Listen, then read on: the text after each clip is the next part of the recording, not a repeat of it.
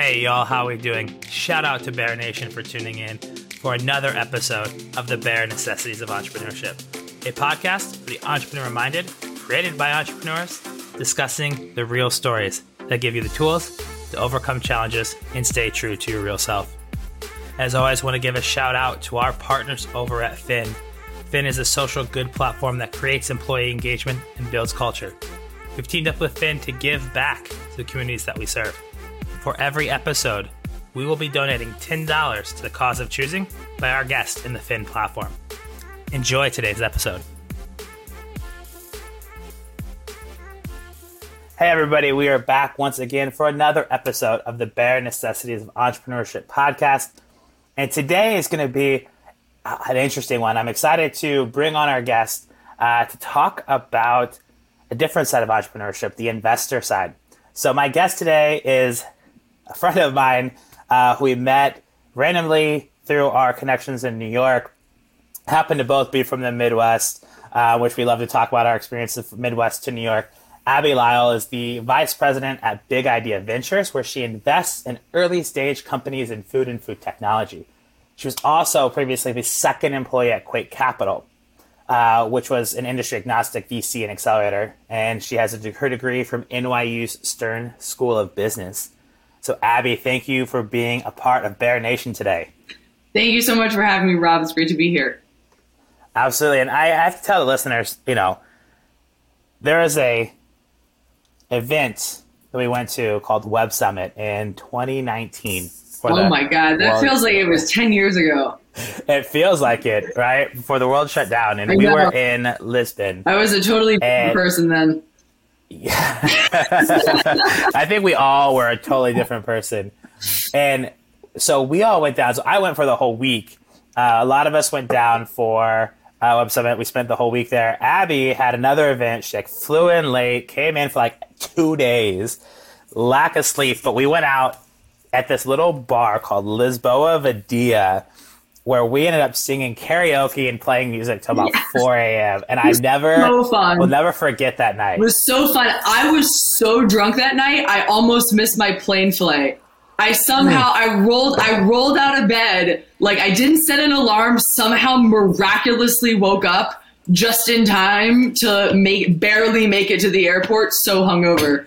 But it was totally worth it. We had such a blast. We did. And they had this wine that was grown from a local farmer just outside the city. In fact, Francis and the Weave, formerly Numa squad, went back, and I connected them to Teresa because I still stay in touch with that bar. They still talk about us in that night from all the years ago. Great. So, we were the life of the party. They had the wine, and then they also had that liqueur, that local liqueur, which was so good. It was, So the next morning, I went to the airport.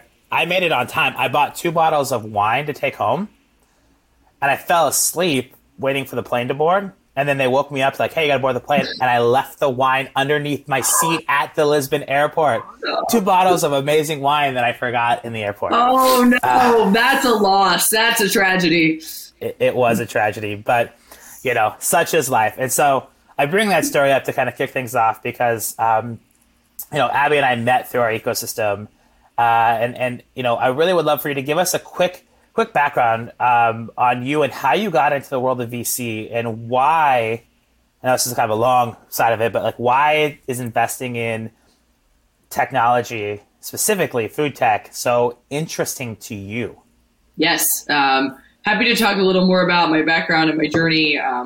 As Rob mentioned, I'm from the Midwest. I'm from Ohio originally. I moved to New York in 2014 to go to NYU's business school. I studied finance and computer science there. I started a company while I was there. That was something that I sort of randomly fell into doing. When I first started off at Stern, there was a lot of pressure to go towards investment banking or, a traditional finance route. That's what most people were doing. And that just wasn't really a cultural fit for me.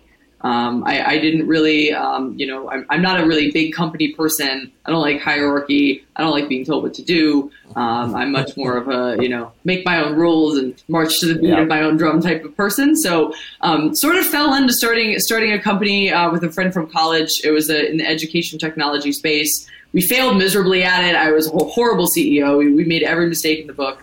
But it was such a valuable learning experience. I really had 2 years to kind of make all of the mistakes myself and get that hands-on experience starting a company. Within the sort of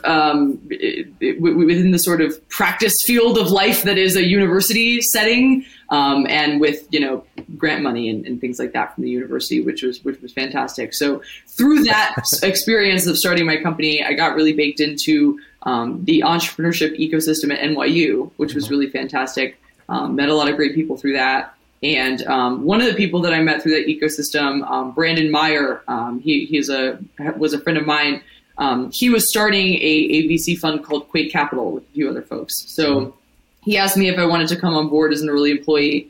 I joined that firm while I was still in college, actually, in 2016, and helped build out their accelerator program from scratch. I merged into a full-time role after I graduated, ran 5 accelerator programs for them, worked with 75 companies across a wide variety of industries, really got that. Not only the VC and the investment experience, but also the really hands-on experience of working with the companies through the accelerator ecosystem.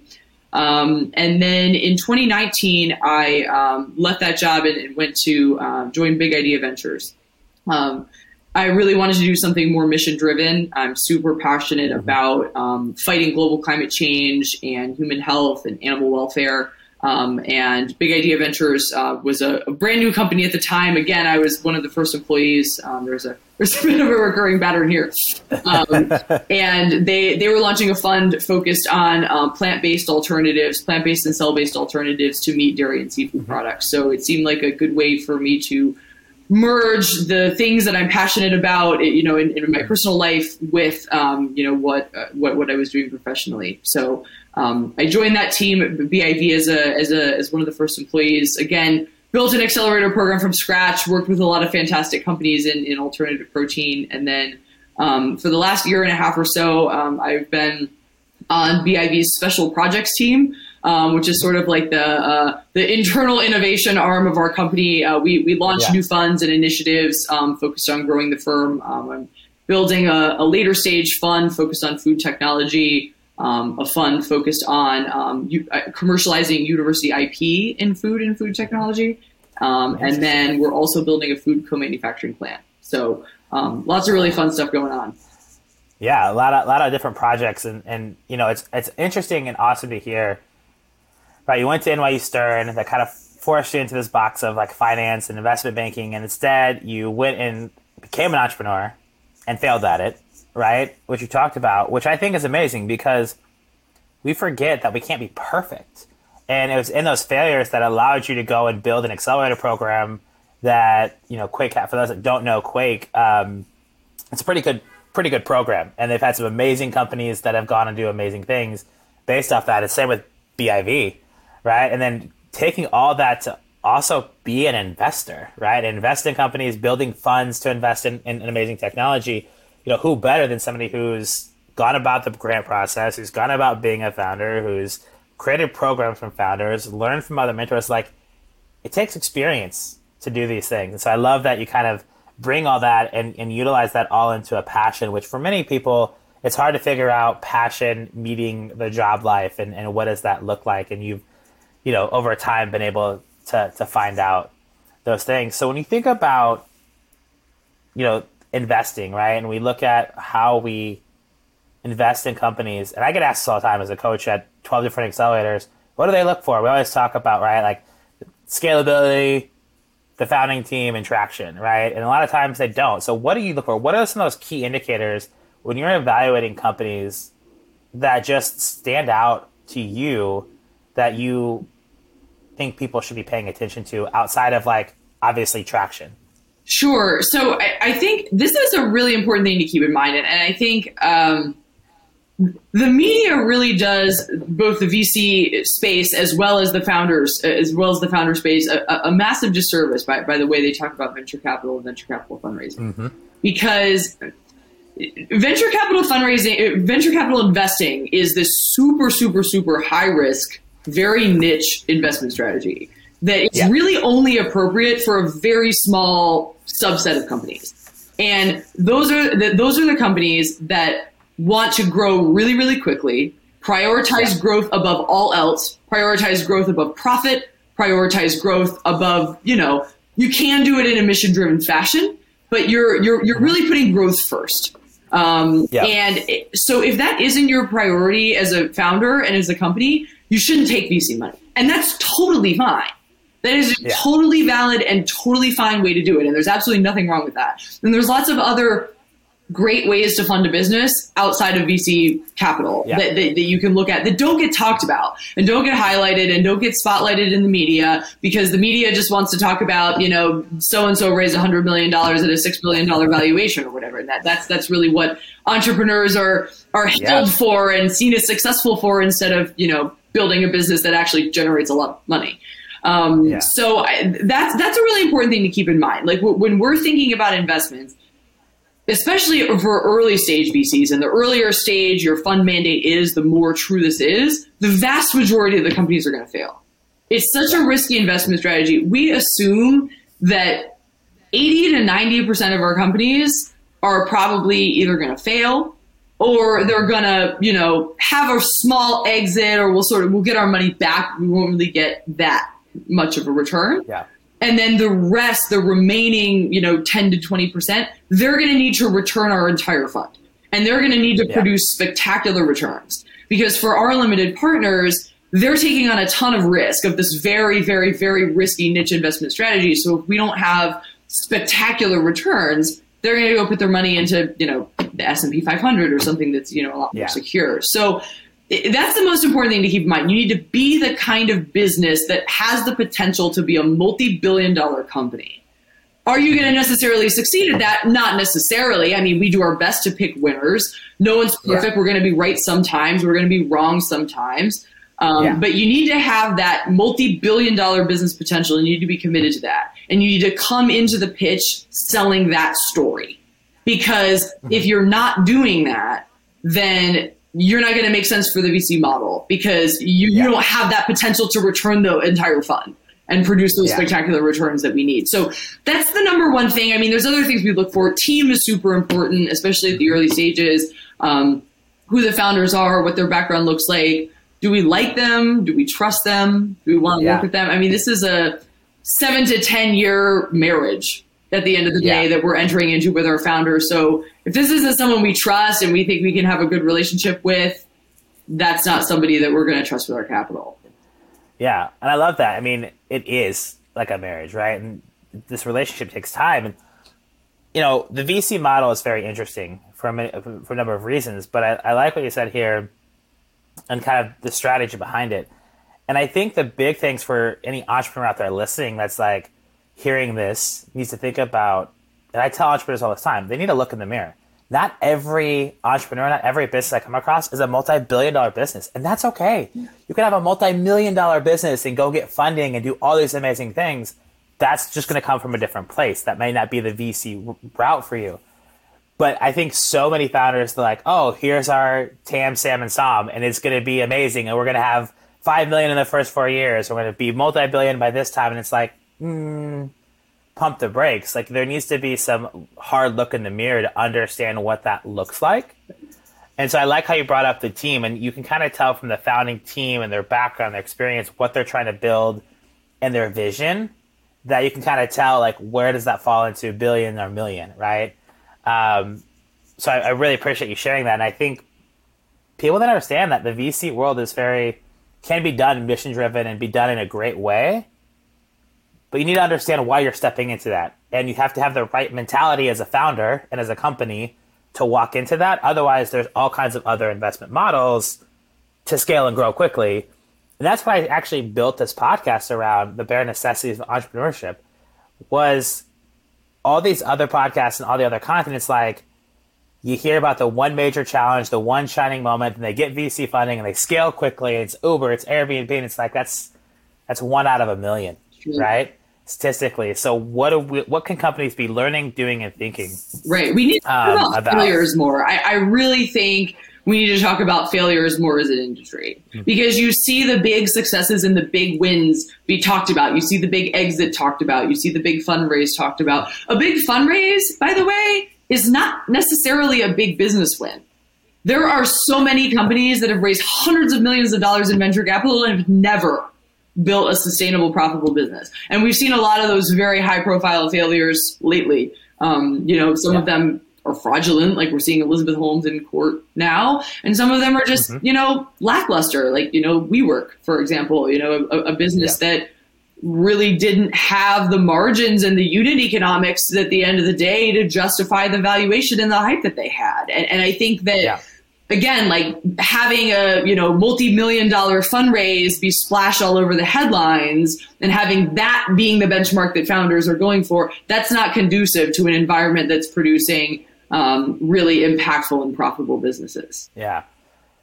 I love that. We need to talk about our failures more. And, what people don't realize, too, a lot of the general public, I don't think understands, even some of the founders don't even understand this, is that just because a company gets a substantial raise doesn't mean that money goes into the bank. A lot of times it's paying off debt and other investments and all these other things. And so, sometimes you see a big raise and you're like, they have all this money to scale and do this thing. It's like, actually, that might not be the case. They might not have near as much as you think to do what they need to do because there's all these back-end things and people don't actually realize that. It's a very interesting game that you have to understand of the inner workings of why you go from Series A to Series B to Series C to Series D, right?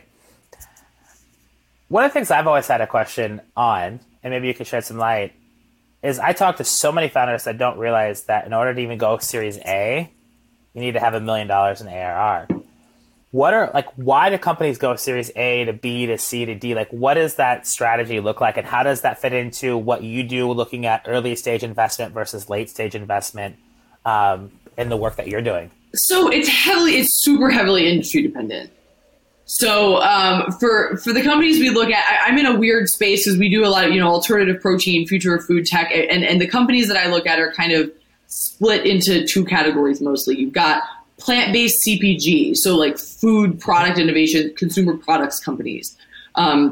Generally, you want to see recurring revenue for those companies. You want to see revenue that's growing over time and recurring month over month and growth, new doors, new retail stores you're entering or new food service businesses you're entering because you're selling a product. This is a nuts and bolts business.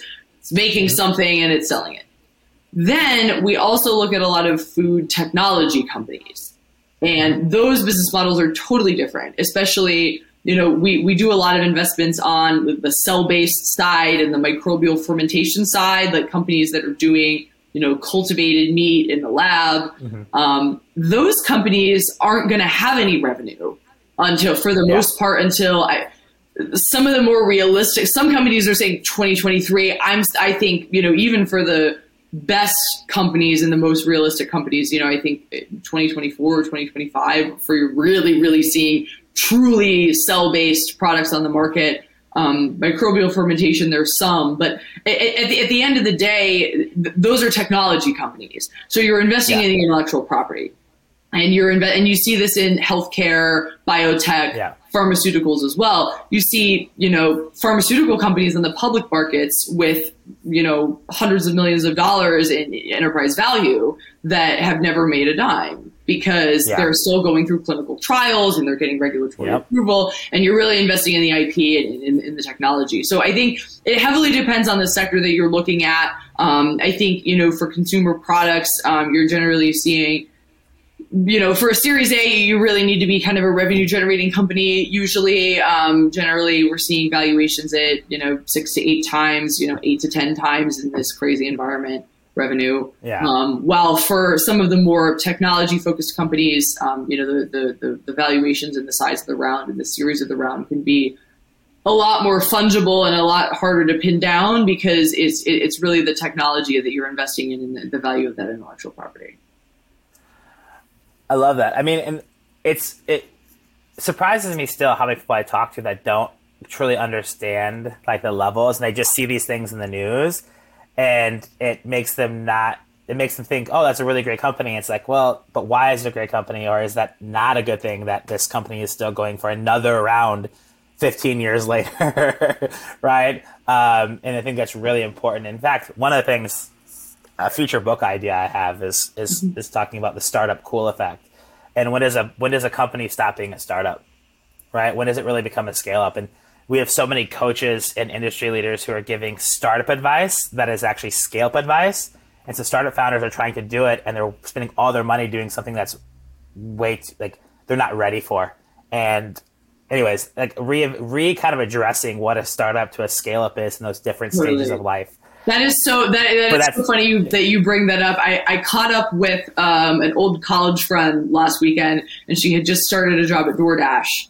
And the first words out of my mouth were, "Oh, that's so great! You know, how are you liking the startup life?" And I'm like, "Wait, DoorDash is a public company now. Like, that's not the startup. Like, you know, we've got all of these companies that we're used to thinking of as the unicorn success stories with the startup stories, and they're public." Or they're super, super, super late stage private companies. They've raised hundreds of $millions in funding. They're more, you know, private equity. You know, they're going for a public offering, or they're more of a doing private equity style rounds. So, it's a huge shift from, you know, when I first started in this industry 5 years ago to now thinking of the companies that were the hot startups at the time now becoming like the dinosaurs in a sense. Yeah, it's crazy to think. And, you know, also when companies call themselves like a 10-year startup because they're trying to attract talent, I think from a company standpoint, they need to also like, hey, we're a public company. We're doing these things. We've hit these milestones. We have a startup vibe, but we're really a corporation. We have 1,000 employees. Like, you have to, I think the employer brand side of things also needs to flip that mentality too. That's crazy because I think the same thing. I'm like, oh, wait a second, that's no longer a startup. Right. But people are still talking about that as a startup story. And like, oh, the startup Airbnb. It's like, no, Airbnb it's not a startup anymore. Yeah. It's way past its time. So anyways, that's a future Rob book idea that I love it. that love it. Kind of chaps me a little bit the wrong way when I hear people give advice to the wrong spaces. I kind of want to spend a few minutes because I know we're getting to the tail end of this. But I really want to talk about the future of food tech. And, you know, you talked about your passion and why this is so important. So let's talk about it. As we look into 2022, we know that, you know, plant-based alternatives in the food tech industry is continuing to change, evolve, and grow. So tell me a little bit, you know, what do you see some of the things that people should be paying attention to next year? Some of the things you're passionate about in this space that we should be kind of like, hey, this is coming. This is something we should be looking forward to getting involved in or paying attention to as we turn the corner into 2022. Oh, wow. I'm so passionate about this. I can talk about this for hours. So the plant-based space is interesting because I started in the space in 2019 and I've been in it for, you know, a little over 2 years now. And it is worlds different today than it was. The amount of maturity, you know, we were one of the first funds that was really taking plant-based seriously in early 2019. And it was this very revolutionary, cutting edge thing. And now it has become so crowded. There are so many great companies, great brands, great technologies in the space. You know, we've invested in, you know, over 65 companies at this point, and we're not nearly close, nowhere near close to being one of the few funds in the space anymore. You know, even done deals with NEA, you know, Coastal Ventures is getting in the space. Some of these big generalist funds are you know, really coming in and really trying to capitalize on that growth. So it's really matured an incredible amount for the last 2 years. I think we're starting to see, you know, there's been a huge influx of investment into brands and technologies, and there has not been nearly enough investment in infrastructure, in my opinion. And I think that's something that we're going to start to need to see more of it, at least as far as plant-based goes. We're building a food manufacturing plant for that reason. That's something that consistently, both the startups in our portfolio as well as the large food corporates, a lot of our LPs are food corporations. We work with a lot of large food corporations. And universally, from big to small, all of these companies are struggling with production capacity. The infrastructure hasn't kept pace with the innovation. And I think that's a big something that we're going to start to see capital really flood into that space and start to catch up there. Outside of plant-based, some other trends that I think are really important to watch. I think plastic waste is huge. That's really something that's weighing on consumers' minds heavily, and large corporations are really starting to pay attention to. And then I'm a huge fan of regenerative agriculture. I think that's something that is really mission critical to helping us combat global climate change as it relates to the food space. I think there's a lot to be said for, it's one thing to say, yes, animal agriculture is bad, at least in the sense of, factory farming and the way that we've been doing it. You get a lot of, there's a lot of very passionate vegans in my space, right? And a lot of them will go on a podcast like this and they'll be like, animal agriculture sucks and we need to end it. And my views on the whole thing are, I think factory farming sucks and we need to end it. And I also think monocropping sucks and we need to end it. Or at least we need to rethink it and redo it in a way that's regenerative and brings nutrients back to the land and brings native plant and animal species back to the land that they're from. And we need to live a lot more in concert and in union with the land. And that's something that I think as a food system, we've really gotten away from with factory farming, both on the plant and animal side. So I think, whole ecosystems and thinking about our place in the ecosystem as a consumer is really important. And you don't get that just by going vegan if you're eating corn and soy products because the amount of deforestation and land use and water use and nutrient depletion and everything that's involved with growing those crops is not that much better for the environment than, what's being accomplished with conventional animal ag. So that's a long rant, but I think regenerative agriculture is something that I care a lot about, and I think it's something that if you care about the future of food, you really should be focusing on. Yeah, well, I think that's important too for people to listen. Like whatever your views are on meat eating versus not, is things need to change, right? And as we grow and move forward with technology and advancements, like we need to rethink how we do things, right? Like think about how fast technology changes, but we don't change all the other things we're doing in the world. Like we need to speed up and really align everything together. And I think everyone who listens to this podcast, wherever you sit with it, you need to understand and listen and like learn, educate. Like there's so much that needs to happen for the future of all of us, our world, our food, the way we do things, the way we manufacture, the way we build out stuff. And we have to be the change we want to see and be talking about these. So I love it. That's why I wanted to give you that space and place to talk about it a little bit, because it's a space that I haven't done a whole lot of research into, but been learning more into it about where those impacts are made. Growing up in the Midwest, you and I both know plenty of people with farms and how that's affected their lives and how their farm has either grown or not grown in the year. So I wanted to give some space and place. And I know we're out of time, but I want to ask you one or two final questions that I always like to end each one of these episodes are. And the first one is, what do you think is your superpower? Oh, wow. I get this question a lot. And I the best answer I've come up with so far is brutal honesty.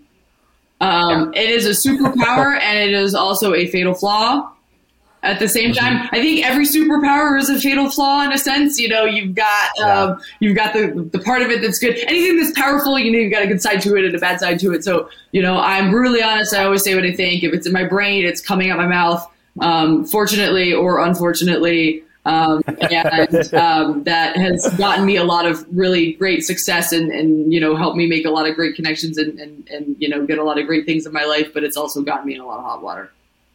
Yeah. Well, I think I agree with you. I mean, everyone who's anyone, when they talk about their superpower, it always works for the better. And the reason why it's a superpower is it always usually works more for the good, but there's always something to it. And I think what I love about that answer, it being a fatal flaw, is that if you don't realize the negative side or the other side of it, how can you have an opinion or how can you know it's something that's good if you don't understand the negative? Right. Going back to everything we've talked about today, VC stuff, the plant-based stuff, like we talk about it, there's a good and a bad side. If you don't understand that, good side of VC and the bad side, good side of, manufacturing and bad side, and we make those comparisons, you'll never learn and grow. So that's why I love that you know that about yourself. And that's self-awareness is a huge thing that many people don't have.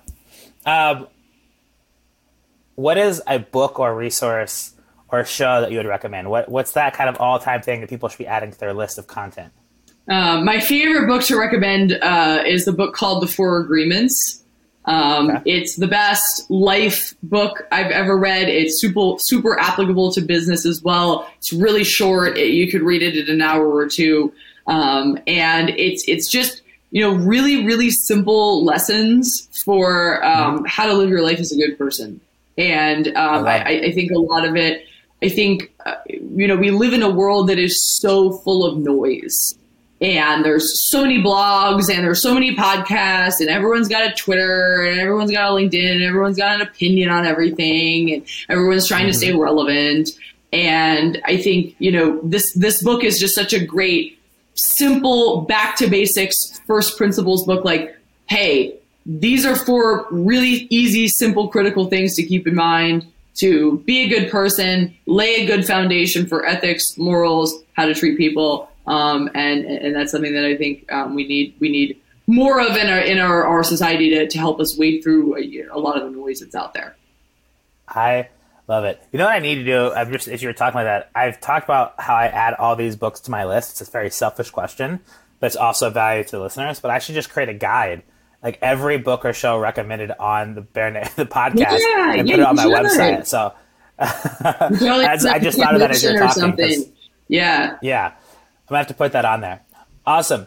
So last question, having been an entrepreneur and going through it yourself and working with entrepreneurs, what advice would you give to, a Gen Z, a millennial, or anyone who wants to be an entrepreneur right now that they should be taking away?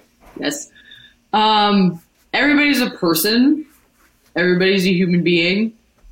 This seems like it would be really obvious, but it's the thing that I see people lose touch with the most with fundraising and anytime money comes into play. You are a human being. As an entrepreneur, you're a human being. You're going to make mistakes. It's okay to make mistakes. It's a natural part of the process. And your investor and the person that you're pitching is also a human being. And raising money and the process of raising money is all about relationships. Investors want to invest in people that they know, that they trust, and that they like, and that they want to work with, and that they think they can have a really good professional relationship with, back to the 7 to 10 year long marriage, right? It's all about your relationship with the person. And so having a really strong network and a bunch of great relationships, and by that, I don't mean you go to a networking event and you hand out a bunch of business cards. I mean, you get to know people as people and you build real relationships and you get to know people for who they are. And then, you do business with them when you can trust them and you can really get to know them. And I think we've gotten to a point where a lot of people approach fundraising in particular in this very transactional fashion. And they think, they look at investors as vehicles to capital and not as business partners, when at the end of the day, you want investors that are going to bring value to your business beyond just capital. You don't want dumb money on your cap table. You want people that are going to be good partners to you. You want people that are going to give you good advice. You want people that are going to bring mentorship and resources to the table. You want people that are going to be understanding and are going to support you when times inevitably get tough. And if you're not vetting those investors the same way that they're vetting you, you're going to end up in a bad situation. So everyone's a person, including you, and treat everybody accordingly. I mean, I love this. You said 2 things, one in the front end and one back here, that we need to talk about failures more. We are people. We're human. We're going to make mistakes. And we can never find success unless we fail, right? There's this, especially in a hyper-connected world, everyone wants to be perfect, but how the fuck do you know what perfect is if you don't fail? And understand that as you build these relationships, as you go through this process of growing a business, creating relationships, getting funding, you're going to make mistakes, you're going to fail. And when you're honest with it and you call it out and you put that on the table and you talk about it, that's where people build that trust, because you know and have self-awareness. And that is something, to tie this whole episode back, you brought it up in the beginning and the end, and I absolutely love it. It's something that we were talking pre-show. It just makes me excited because we don't talk about it enough. So, Abby, I appreciate you for being a part of the Bare Necessities podcast and part of Bare Nation. Where can people find you? How can they get in touch with you if they want to connect after the show? Email is probably best. It's just my first name, Abby, ABBY, at bigideaventures.com. I do have a LinkedIn. I'm bad with social media, so my response time to email will be significantly more, shorter and more likely to get a response than it's on LinkedIn, unfortunately. On LinkedIn. Awesome. Well, I'll put your email in the show notes. I'll also put your LinkedIn. Shameless plug. This is why you should go read my book, The Social Soul. If you're not great with social, this explains why you should be an engager and why you should be active on it. Little eye wink there for those that are listening in. Exactly. I love it. Abby, thank you so much for being a part of the show, being a part of Bear Nation. I really appreciate you. And to Bear Nation, stay tuned for the next episode. Thank y'all. Bear Nation, once again, thank you for listening to the Bare Necessities of Entrepreneurship. If you enjoyed this episode, please subscribe and leave us a review. And until next time, take care.